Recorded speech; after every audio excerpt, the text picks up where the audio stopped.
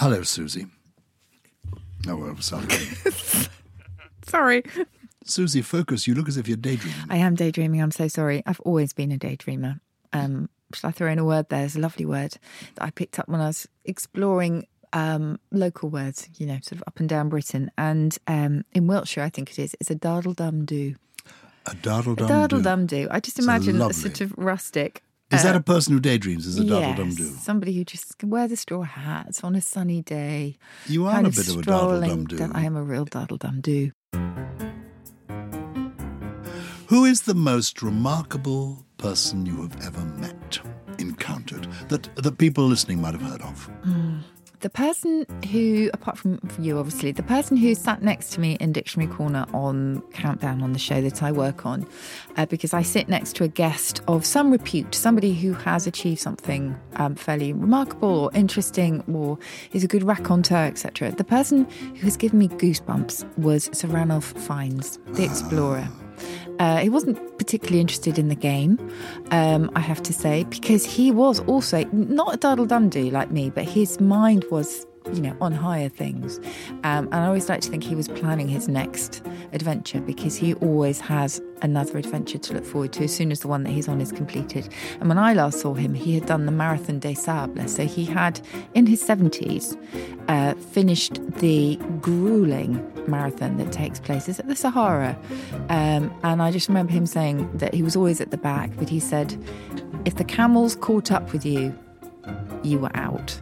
And so throughout this incredibly horrendous, as I say, horrendously grueling mission to complete it, he was constantly just trying to keep 2 steps ahead of the camels. And, he's sitting there with the 3 fingers on his hand because he himself amputated his fingers once they got frostbite. So many things that he talks about and has me absolutely wrapped. Somebody said to me, the reason I ask you that is that somebody said to me this morning, who's the most remarkable person you've met? And I was trying to think. I've met a lot of interesting people. The loveliest person I've ever met, I think, in fact I know, was Archbishop Desmond Tutu. Oh, yes. The personification of sunshine. Grace as well, yes. Grace and delightful and very, very amusing and obviously a wonderfully good person. But another unusual person I've met, who's one of the top people on my list, was the late, great Quentin Crisp. Have you heard of him? I have heard of him, and actually that fits in very nicely because I have a quotation from him on the subject that we're going to talk about today. Good. Because Quentin Crisp was somebody who began his career as a male model. He was a real-life model, for people doing live classes. And he became an eccentric. He was an eccentric. And he eventually did shows, and he wrote some wonderful books. And he was very elegant, had beautiful purple hair. He called himself one of the stately homos of England. And I became a bit of a friend of his. I remember going and having lunch with him in New York, at a little bar that he used to go to. And he just talked, not at me, but at the middle of the room. He didn't look at me. He just looked out into the world and spoke. And he said very wise things. So Quentin Crisp said something about euphemisms.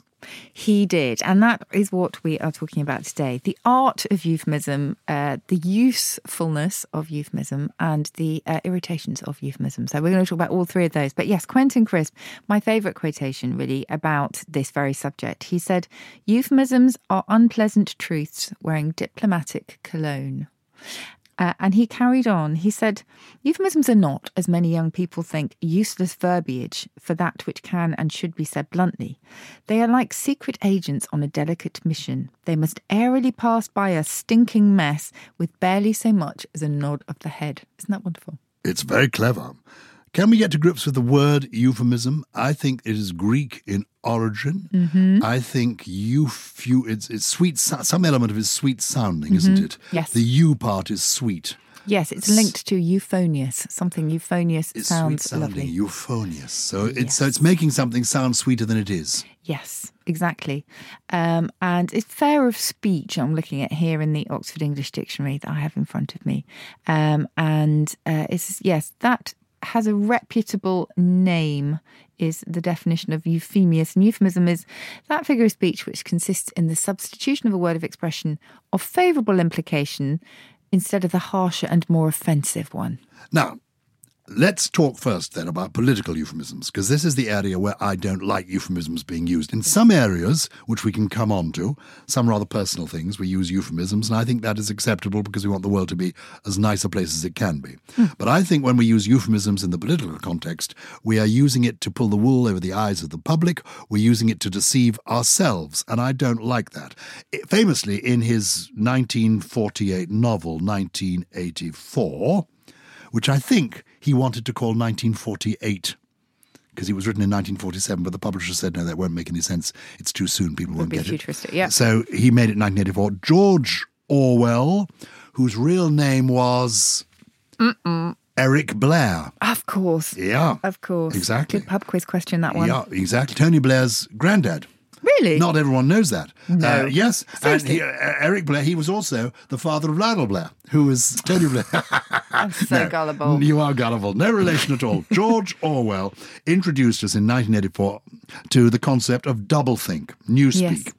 And interesting enough that 3 years earlier, he did a sort of polemic called Politics and the English Language. And he warned there about the language of politicians designed, this is a quote, to make lies sound truthful and murder respectable. And this, of course, was years before we became accustomed to hearing about, for example, enhanced interrogation techniques, which is also known as the systematic torture of detainees, you know?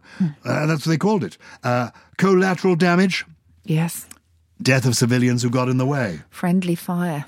Yeah, exactly. What does that mean? It means killing the people on your own side. Yes. Oh, dear. Neutralized zones. Mm-hmm. We got rid of the bastards. Mm-hmm. It's alarming, isn't it? It is. We know that politicians who misspeak or come up with terminological inexactitude, then they can't say they're lying.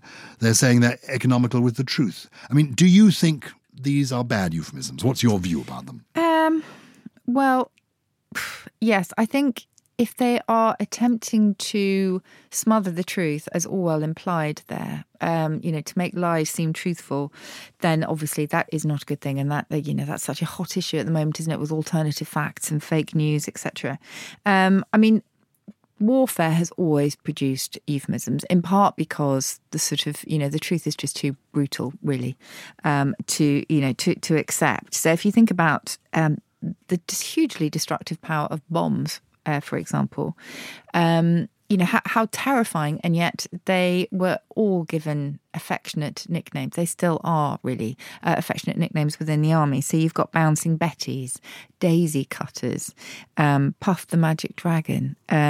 They've all had their sort of lethal time in history. And during the First World War, a German high explosive shell was a woolly bear. A what bear? A woolly bear. A woolly bear. And a high velocity one was a pipsqueak. I mean, how sort of, how euphemistic can you get with those? So we've always done this. War has been surprisingly productive when it comes to new vocabulary, and a lot of that vocabulary is euphemistic. So you might say that there is a reason for it. As I say, you might put it back to the tribal jargon within the armies, that it has to be a sort of unifying slang that just kind of softens the mood a little bit, because the reality is just too harsh. Well, if at work you hear the words career change or transition opportunity, personnel realignment is going on here. We're right-sizing. No, we're downsizing. We're workforce re-engineering. Because you've got to watch out. These people are about to let you go, give you the chance to pursue other interests, spend more time with your family. The truth is, you're being fired. And people find it difficult to say, come in, sit down, you're fired. So they say, we think it's time for you to look for some other opportunities. We're doing some right-sizing here. Is it good? Is it bad? Is it inevitable? Oh, I think that kind of jargon, much as in a previous episode of this, I have stuck up for jargon. I think that kind of jargon is really offensive. I think it's awful. I think you should just say it as it is, because everybody knows what you're saying, and it's just crazy. It might make the people feel better, but when they're using it, but it is quite annoying. But you have to remember that being fired, given the sack, made redundant, those themselves are euphemisms, and they're what Stephen Pinker, the linguist, called the euphemistic treadmill. In other words, you never get away from them, because one euphemism replaces another, and so on and so on. And you never actually get back to the truth.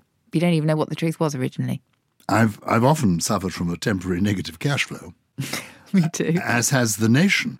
But really was hilarious. I was going out to get a second-hand car, and genuinely, the poster above the car showroom said, all these cars have been pre-loved. Oh, yes. Pre-loved. Pre-loved. Yes. And I said to the guy, this is ridiculous. And he said, no, don't you love your car? And I said, well, I suppose I do. And I do. I mean, I feel my car is a friend. I love being actually alone in the car. So maybe it's legitimate, you know? When you have to sell your house, you're doing it because it's an underperforming asset? I don't know. Nobody is poor anymore. Or maybe they are. What are they? What are they? Stretched? Impoverished? Impoverished? Oh, I don't know. Yes. I mean, you wouldn't admit to being poor, would you? You'd say things a bit tough? Yes. I'm a bit brassic. Oh, what? Brassic. Brassic, what does that mean? Brassic lint, skint. Brassic lint, that's Cockney rhyming slang again. Yes. I can't actually, don't ask me what brassic lint is. I think that's been and gone. And of course, people talk about economically depressed neighbourhoods. I said to somebody, it was actually an MP, I said, where are you taking me? So he said, I'm taking you to one of our economically depressed neighbourhoods. I said, well, really, what is it? He said, it's a shithole. I said, he said, well, I can't say that, can I? The local newspaper will pick up on it. Shithole there, that's an example of dysphemism, which is the opposite of euphemism. So that's being just deliberately blunt. What's that word? I like that word. Dysphemism. How do you spell that? D-Y-S. D-Y-S? Phemism. P-H-E-M-I-S-M. So the opposite of a euphemism is a dysphemism. So a euphemism is trying to make something sound sweeter than it is, and a dysphemism is trying to exaggerate the horror of it. Yes, and sometimes it gets a bit complicated because sometimes actually euphemisms are used, but everybody knows what you're trying to say. And so they are kind of dysphemistic, I guess, in their application. So if you think about madness, all the awful old epithets that used to go with it, like funny farm, wacky, bats, nuts, round the bend, etc. And, we say one French fry short of a Happy Meal or whatever. None of them are meant to disguise the truth. They're intended to be funny or just rude or, showing off in some way. They're sort of patronising and heartless. Is that the problem? Heartless as well, yes. And euphemism, there's a huge amount of kind of moral associations. There's a lot of moral baggage with euphemisms, I think. Yeah. And it is a problem. I mean, where are you with, as it were, size?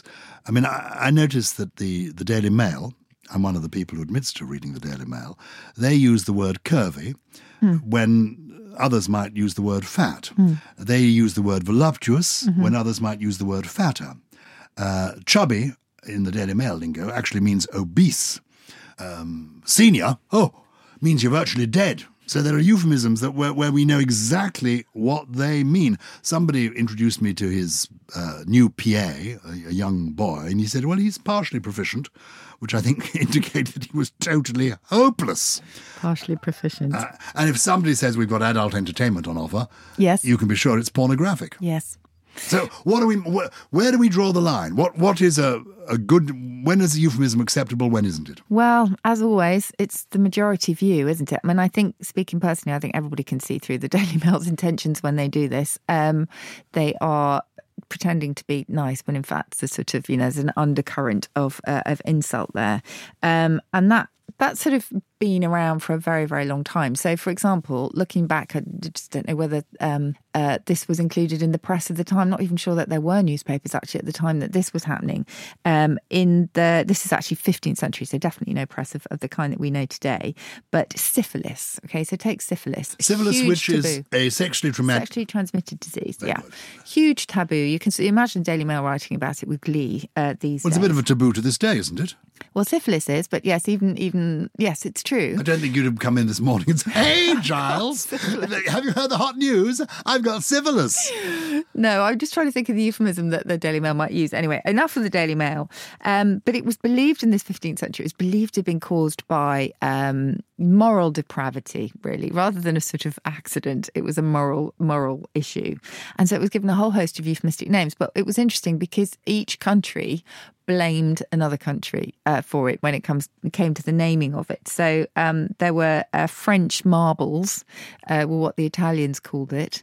It was the English disease for the Italians, and the Spaniards, I think, called it Neapolitan bone ache. So everybody blamed it on everybody else. So the nicknames incorporated another country. Always. It was always blamed on others. So that's what I mean about the sort of the whole kind of moral issue, really, that is involved with euphemisms. And we haven't even talked about death yet, because death is such a huge subject. It's a huge subject because, never say die. You can't say death anymore. In fact, people are always saying so-and-so passed.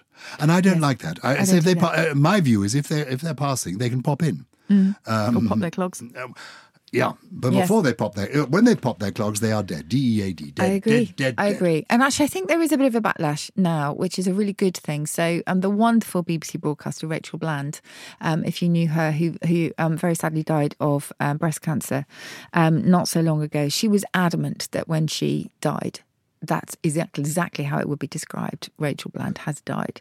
And so I think there's quite a lot of work done now that we're kind of trying to return to the sort of reality of it rather than mask it with roses. Undertaker, funeral director, all of this. And as you say, all the euphemisms for dying itself. Popped his clogs, breathed his last, cashed in his chips, fell off the perch, pegged out, gave up the ghost, met the grim reaper, kicked the bucket, bit the dust, shuffled off this mortal coil, snuffed it, croaked, went to his... from the Dead Parrot sketch, aren't they? Went to his just reward. But my favourite is this: assumed room temperature. That is very good, don't you think? I thought you're supposed to get really cold when you die. You're not? No. You assume room temperature. That's what happens. Oh, dear. You get very cold if you're left in the cold morgue. Yes. But if you're in a hot place, you get hot. You just take on the... But if you go back to the Middle Ages, death was such a common occurrence, and an occurrence that actually happened literally in front of people when big families lived together, etc. There was none of this kind of sidestepping, verbal sidestepping of the main issue. In fact, they quite relished the whole sort of morbidness of it. So if you only have to think about nursery rhymes at the time. They were full of things like poor Jack, the death and burial of poor Jack Robin. Who caught his blood? I, said the fly. With my little dish, I caught his blood. And of course, Ring a Ring of Roses, said to all be about the rash caused by the plague. In a way, it was the complete opposite of the way that we treat death today. It was just commonplace, and so it was described as such, really. I wonder what the origin of Kick the Bucket is. I know what the origin of Kick the Bucket is, and it's really horrible for a vegetarian like me. It goes back to early abattoirs, or at least early slaughtering of animals, where they would suspend a pig from the ceiling and cut its throat, and then in its death throes, it would kick the bucket that was meant to catch the blood. It's really horrible. Good grief. No wonder I'm a veggie. Are you a veggie? I am.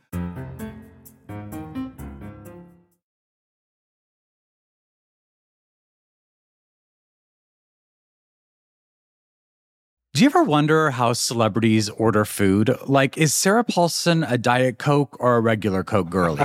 Some peasant Coke?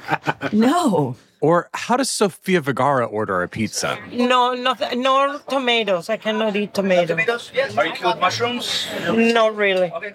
If these are the details you need, and I know you do, I have the podcast for you.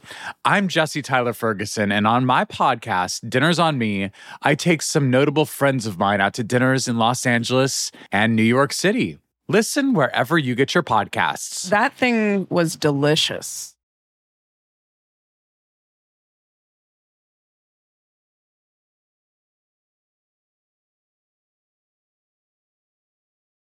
I'm in favour of death being described as death, not in a harsh way, but actually in a realistic way. Where are you when it comes to the toilet, the lavatory, the loo? Okay, well... The WC, the bathroom, the powder room, the restroom. Bit of a joke in our family, because I was brought up, in no uncertain terms, never to use the word toilet. And I had to say loo, which is a total euphemism, probably from the French lieu d'aisance, which is the place of easement, probably brought back from... Lieu d'aisance. Lieu d'aisance. The place, lieu, L-I-E-U-E, d'aisance, D-apostrophe. D-apostrophe, and then A-I-S-A-N-C-E. And thought to be brought back from soldiers who were fighting in France and returned to Blighty with lieu and then loo. That's where we think it comes from. There's another theory that it comes from gardez l'eau, watch out for the water, when chamber pots were emptied from top floors of houses in centuries gone by. But I think lieu d'aisance is probably the right one. Anyway, I was told never to use the word toilet. Now, toilet itself is a euphemism.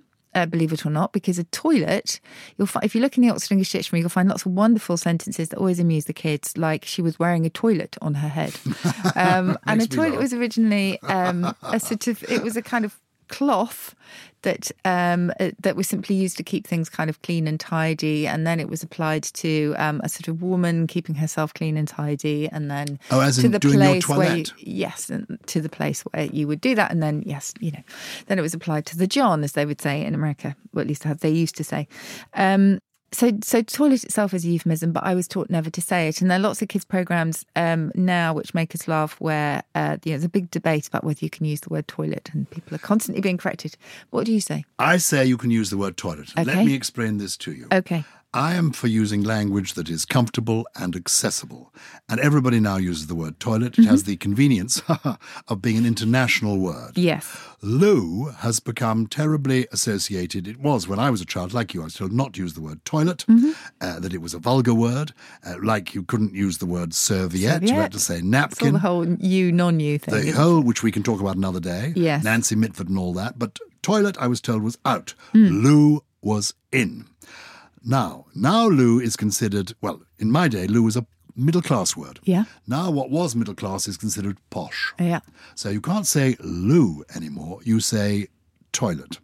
Now the really interesting thing is the Queen now will occasionally be heard to say the word toilet. Interesting. That is a revelation. It's because her grandchildren use the word toilet. And the Queen, who likes to keep up with these things, just picks up the speech of the day. So the Queen, who would have in the old days referred to the lavatory, says toilet when the need arises or when she's with people who would understand that word. Years ago, I wrote a book about the Queen and the Duke of Edinburgh, and I was given privileged access to walk with them, talk with them as they went about their official duties. And the first time I went on one of the trips, I was able to go on a sort of day-long trip with them from 8 in the morning till 8 at night, in attendance with my notebook. I was sent the programme for the day that goes to the local police and the Lord Lieutenant wherever they're visiting. And I thought, I'm going to discover what the royal euphemism is for going to the loo, because, Loo break's got to be in there somewhere. It's got to be in there somewhere. These were, even then, they were quite elderly people. They're now, 92 and 97. So they must need a loo break. So it's going to be in there. I'm going to discover what the royal euphemism, what's it going to be? 11 o'clock, Her Majesty, the Queen, sits on the throne. I thought, that's rather good. What do you think? The royal we? What's it going to be? Anyway, I discovered the 3 words that is the royal euphemism for going to the loo. Okay. 11 o'clock, opportunity to tidy. Isn't that perfect? great. Isn't that good? So I now... OTT. Yeah, opportunity to tidy. It's like time that. for our OTT. I think that is lovely. Have you heard ever, there was a fantastic sketch which was from something called Do Not Adjust Your Set. And this was written by Terry Jones and Michael Palin. this was a famous... Was it a radio programme? Was it a TV It show? was a radio, I'm pretty think so. sure. It began on radio, didn't it? Yes. Yeah. I've never seen the original of this, but I was told about it by the wonderful late Miles Kington. And it was, as I say, written by Terry Jones and Michael Palin. And a man visits a house and basically has this long exchange with the owner. Now, it's very long, so I won't give you all of it. But he starts off saying, would you mind very much if I visited the smallest room in the house? And the owner says, smallest room? Now, which would be the smallest room? I rather think that would be the coal house. And the man saying, no, actually, the thing is, I just want to see a man about a dog. And the owner says, really? What kind of thing? What kind of dog were you thinking of getting? And then so it goes on. He says, I was just thinking of communing with nature. And then finally he says, look, oh God, the fact is I'm dying for a pee. And the owner says, well, why on earth didn't you say so in the first place? And he's calling to his wife. He says, darling, show our visit to the donut in Granny's greenhouse, would you? Which I love it. The donut in Granny's greenhouse. And that became the title of the song, I think, by the Doodah Dog Band. Brilliant. It's great, isn't it? I've got a list of having a pee euphemisms. Having a piddle, powdering your nose, washing your hands. I always think that's a bit ridiculous. Somebody said to me once when I arrived, do you want to wash your hands? And I said, no, I did it in the bushes on my way. Wash them there. Do your business. I hate that. Do you want to do your business? Yeah. Have a tinkle. Talk Spend a penny. to a man about a horse. Similar to this. Point Percy at the porcelain. I'm not sure that everyone... Oh, no. Steer Stanley to the stainless steel. Those are for men. Let Letty loose. Squeeze the lemon. That's rather revolting, isn't it? This is a horrible one. Shake hands with the vicar. What about this? I think we're getting on to more serious matters here. Talk to Grandma slowly. Oh, dear. Shake the water off the lily. Drain the dragon, drain the radiator, drain the one-eyed monster. Drain the lizard, I've heard. What have you heard? Drain the lizard. Drain the lizard. Yeah. I like this one. Make the bladder gladder. Quite nice. That sounds like an ad, it's an advertising Yes. campaign. Make the bladder gladder. Siphon the python. Yes. You see, these aren't euphemisms anymore. You think they're made up? No, of course they are, but they're just sort of jokey, aren't they? They're euphemisms that draw attention to themselves, which Yeah. means they're not true euphemisms. Is it time to park your breakfast? Oh, well, that sounds like being sick. Yeah, absolutely. Anyway, Samuel Pepys, called his Jakes. Oh, yes. Jakes? Yes. I don't know what the origin of that is, but I'm that not was sure either. Anyway, he called He's gunny. his Jakes the House of Office in his diary. He would refer to it as the House of Office. Which I know think is rather visiting the Spice Islands was another one in Victorian times good. Oh, for going to the loo. So, Jakes, a privy, a latrine, a toilet, says the Oxford English Dictionary. I'm just clicking on it. Probably either the forename Jacques, that doesn't tell us much. It's showing an arbitrary euphemistic use of the forename, simply what it says. so what are the rules of I don't know if there are euphemisms? rules. I'm not sure there Maybe are. that's the good thing, because you people in the world of linguistics, you don't believe in rules. I remember when I produced my little book, Have You Eaten Grandma, which was, setting out modern rules for punctuation, spelling, grammar, that sort of thing. I had a lot of linguistic people getting on Twitter and saying to me, you can't set out any rules. There are no rules. Language is constantly evolving. Don't try and set down rules. And I was simply saying, well, These are the standards. these are the standards today, and if you want to get on in today's world, just try and, go with the flow. That was generally, go with the flow. That could be a euphemism, couldn't it? So that was my view. My feeling about euphemism is if you're doing it to deceive people, to fool people, avoid it. Yeah. If you're doing it as a kind of courtesy and as a kindness, then, don't say to your granny, do you fancy your shit, granny? I think say, do you fancy going to the loo? It's a nicer thing to say. fine. She's going to feel more comfortable about it. I agree. So that generally is my rule. I think that's absolutely right. I think there's good intentions behind euphemisms, but I think you can go too far. And as you say, let's call a spade a spade. Don't ask me where that comes from because it's too complicated. But then I have especially to when ask you where it today. comes from. Where does call a spade come from? You say that, it's too It's complicated. no, it's really complicated. Because the whole point of this podcast, Susie Dent, is we dig deep, we deliver. Yeah. We don't shy away from the difficult turns of phrase. It goes back to a mistranslation of an old, I think, Latin text, which had nothing to do with spades whatsoever.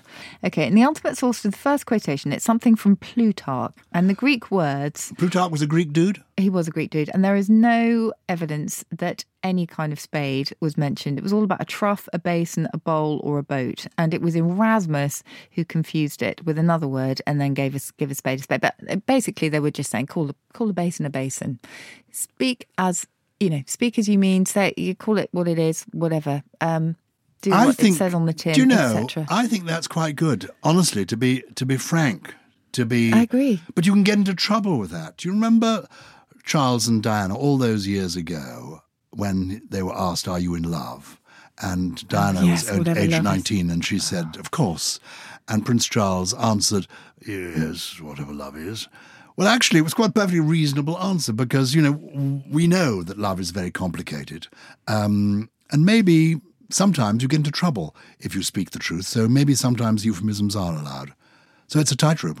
Language is a tightrope. Always a tightrope. But Don't fall off and land on your fanny. Ha ha! Another euphemism. Oh, there What's you the go. origin of fanny? Fanny in America is your backside. Yes. And in this country, is it your front side? It's your front side, and I think, again, as so often in English, when you think about Jack the Lad, Steeplejack, all of that stuff, we've just simply adid on letter. We've just used the first name, probably, again, as a bit of a euphemism. I can't believe I'm looking up Fanny in the Oxford English Dictionary. It comes as, I ought to tell. Also, Pratt means backside, by the way. Oh, really? Origin telling- unknown, it says.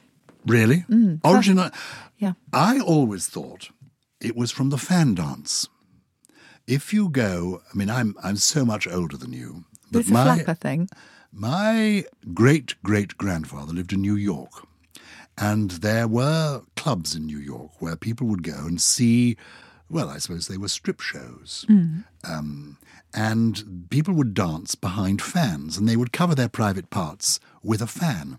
So you wanted to see the fanny. So it's a fig leaf, really. It's like a fig leaf. Do you think there's anything in that? And they would, if you've ever seen a fan dance, and if you go to YouTube and look up fan dance, they're really quite respectable. You see black and white pictures of people dancing, and they very cleverly have the fan in front of their private parts, another euphemism, and they turn around and they move the fan very quickly, and then it's behind their bottom. So this is ingenious. And do you I should remember report people this used back. to call the front part, they would call it their front bottom. Do you remember? Have you heard that I have euphemism? had a letter from a viewer of Countdown who asked me if I could keep my private parts in front to myself. Because I was showing too much cleavage, I think, on that particular day. Speaking of, the final thing I would add there when you were talking about fans, Sweet FA obviously can stand for something that we can all guess, but it used to be Sweet Fanny Adams. Yeah, that's what I thought it was. Fanny Adams, absolutely not a euphemism, the exact opposite of, because Fanny Adams was the name of a child who was murdered brutally at Alton in Hampshire. So it was a very, very famous case, and it became slang in the Navy for tinned meat. Really gruesome. Dysphemism, that was the origin of Sweet Fanny Adams, yes. The murder of a child, and it became a euphemism. She was dismembered, hence tinned meat became called Sweet Fanny. We're eating Sweet Fanny Adams. We're eating Fanny Adams, and horrible. And Sweet FA is Sweet FA. Yeah. In the famous, who is the famous footballer manager who said, "You think I know fuck nothing. I tell you, I know fuck all." I don't know that. Sounds like Mourinho, not sure. It's a famous, years before that. Because that's what people think Sweet FA stands for now. Yeah, of course. Yeah, which it does pretty much. Yes. Which it does very much. Good. Okay, well, we've dealt with some euphemisms. Let's cut to the chase, my friend. That's not we'll an cut euphemism. to the cheese, as somebody once wrote to me. Let's cut to the cheese. Yeah, well, you are the gros fromage when it comes to words. We're going to have a trio from you now. These are words for, just to increase your word power. That's what we like to do on Something Rhymes with Purple. We always have the Dent Trio. What have you got for us today? We do. Okay, I'm going to start with Ugsome, just because I like the sound of it. If something is Ugsome, you might be able to guess at this. It's something a bit repellent. But a Viking verb... How do you spell it? Ugsome. Fine. And it comes from a word that came over with the Vikings, and it sounds so much like a Viking word to me. To ug was to fear or dread something. Nothing to do with Ugg boots, although some people might see a connection. To feel dread or apprehension, disgust or loathing. So you might just say, I really ugg that. I quite like it. Oh, I really ugg that. I loathe it. I fear it. Oh, I really ugg that. Very good. And I'm going to move on to something completely different, because I definitely don't ugg this word. In fact, it's one of my favourite in the entire Oxford English Dictionary, which, as you know, is just a beautiful repository of wonderful, wonderful words from the past as well as the present. And that's apricity. Apricity. Oh, I think I know this word. Apricity. Yeah, I don't know what it comes from, but I do vaguely, it rings a bell. Okay, probably because I mention it. Oh, is it apricity? Yes, apricity or apricity. Apricity. Okay. Yes, probably apricity, you're right, actually. And it means the warmth of the sun on a winter's day. Oh, I love that. And is the apri as in April?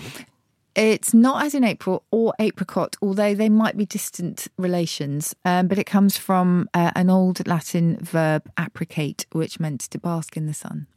But Do you know, specifically apricity is one of the sun. nicest feelings I know. Me too. It's one of the best ever physical sensations. I agree. To stand there with the sun suddenly hitting you in the back.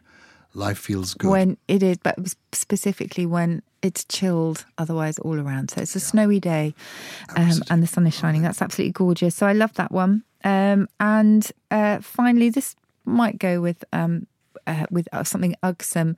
If you're feeling forswunk, that's centuries old, this one. Forswunk, you are totally exhausted. How do we spell forswunk? AKA depooperate, another one I like. FORSWUNK. Forswunk. Forswunk. And I like to think that it says exhausted with labour, so exhausted from too much work, goes back to 1250, so 13th century. And I made up a slight alternative, which is forswunk, F-O-R-E. I put the E in there, meaning exhausted before you even begin. Oh, very good. That's nice. You can be forswunk before and then forswunk after. I love it. Yes. Well, if you are forswunk when you listen to our podcast, feel free to listen in the bath with a huge glass of wine or whatever is your favourite tipple. And do people still have bubble baths?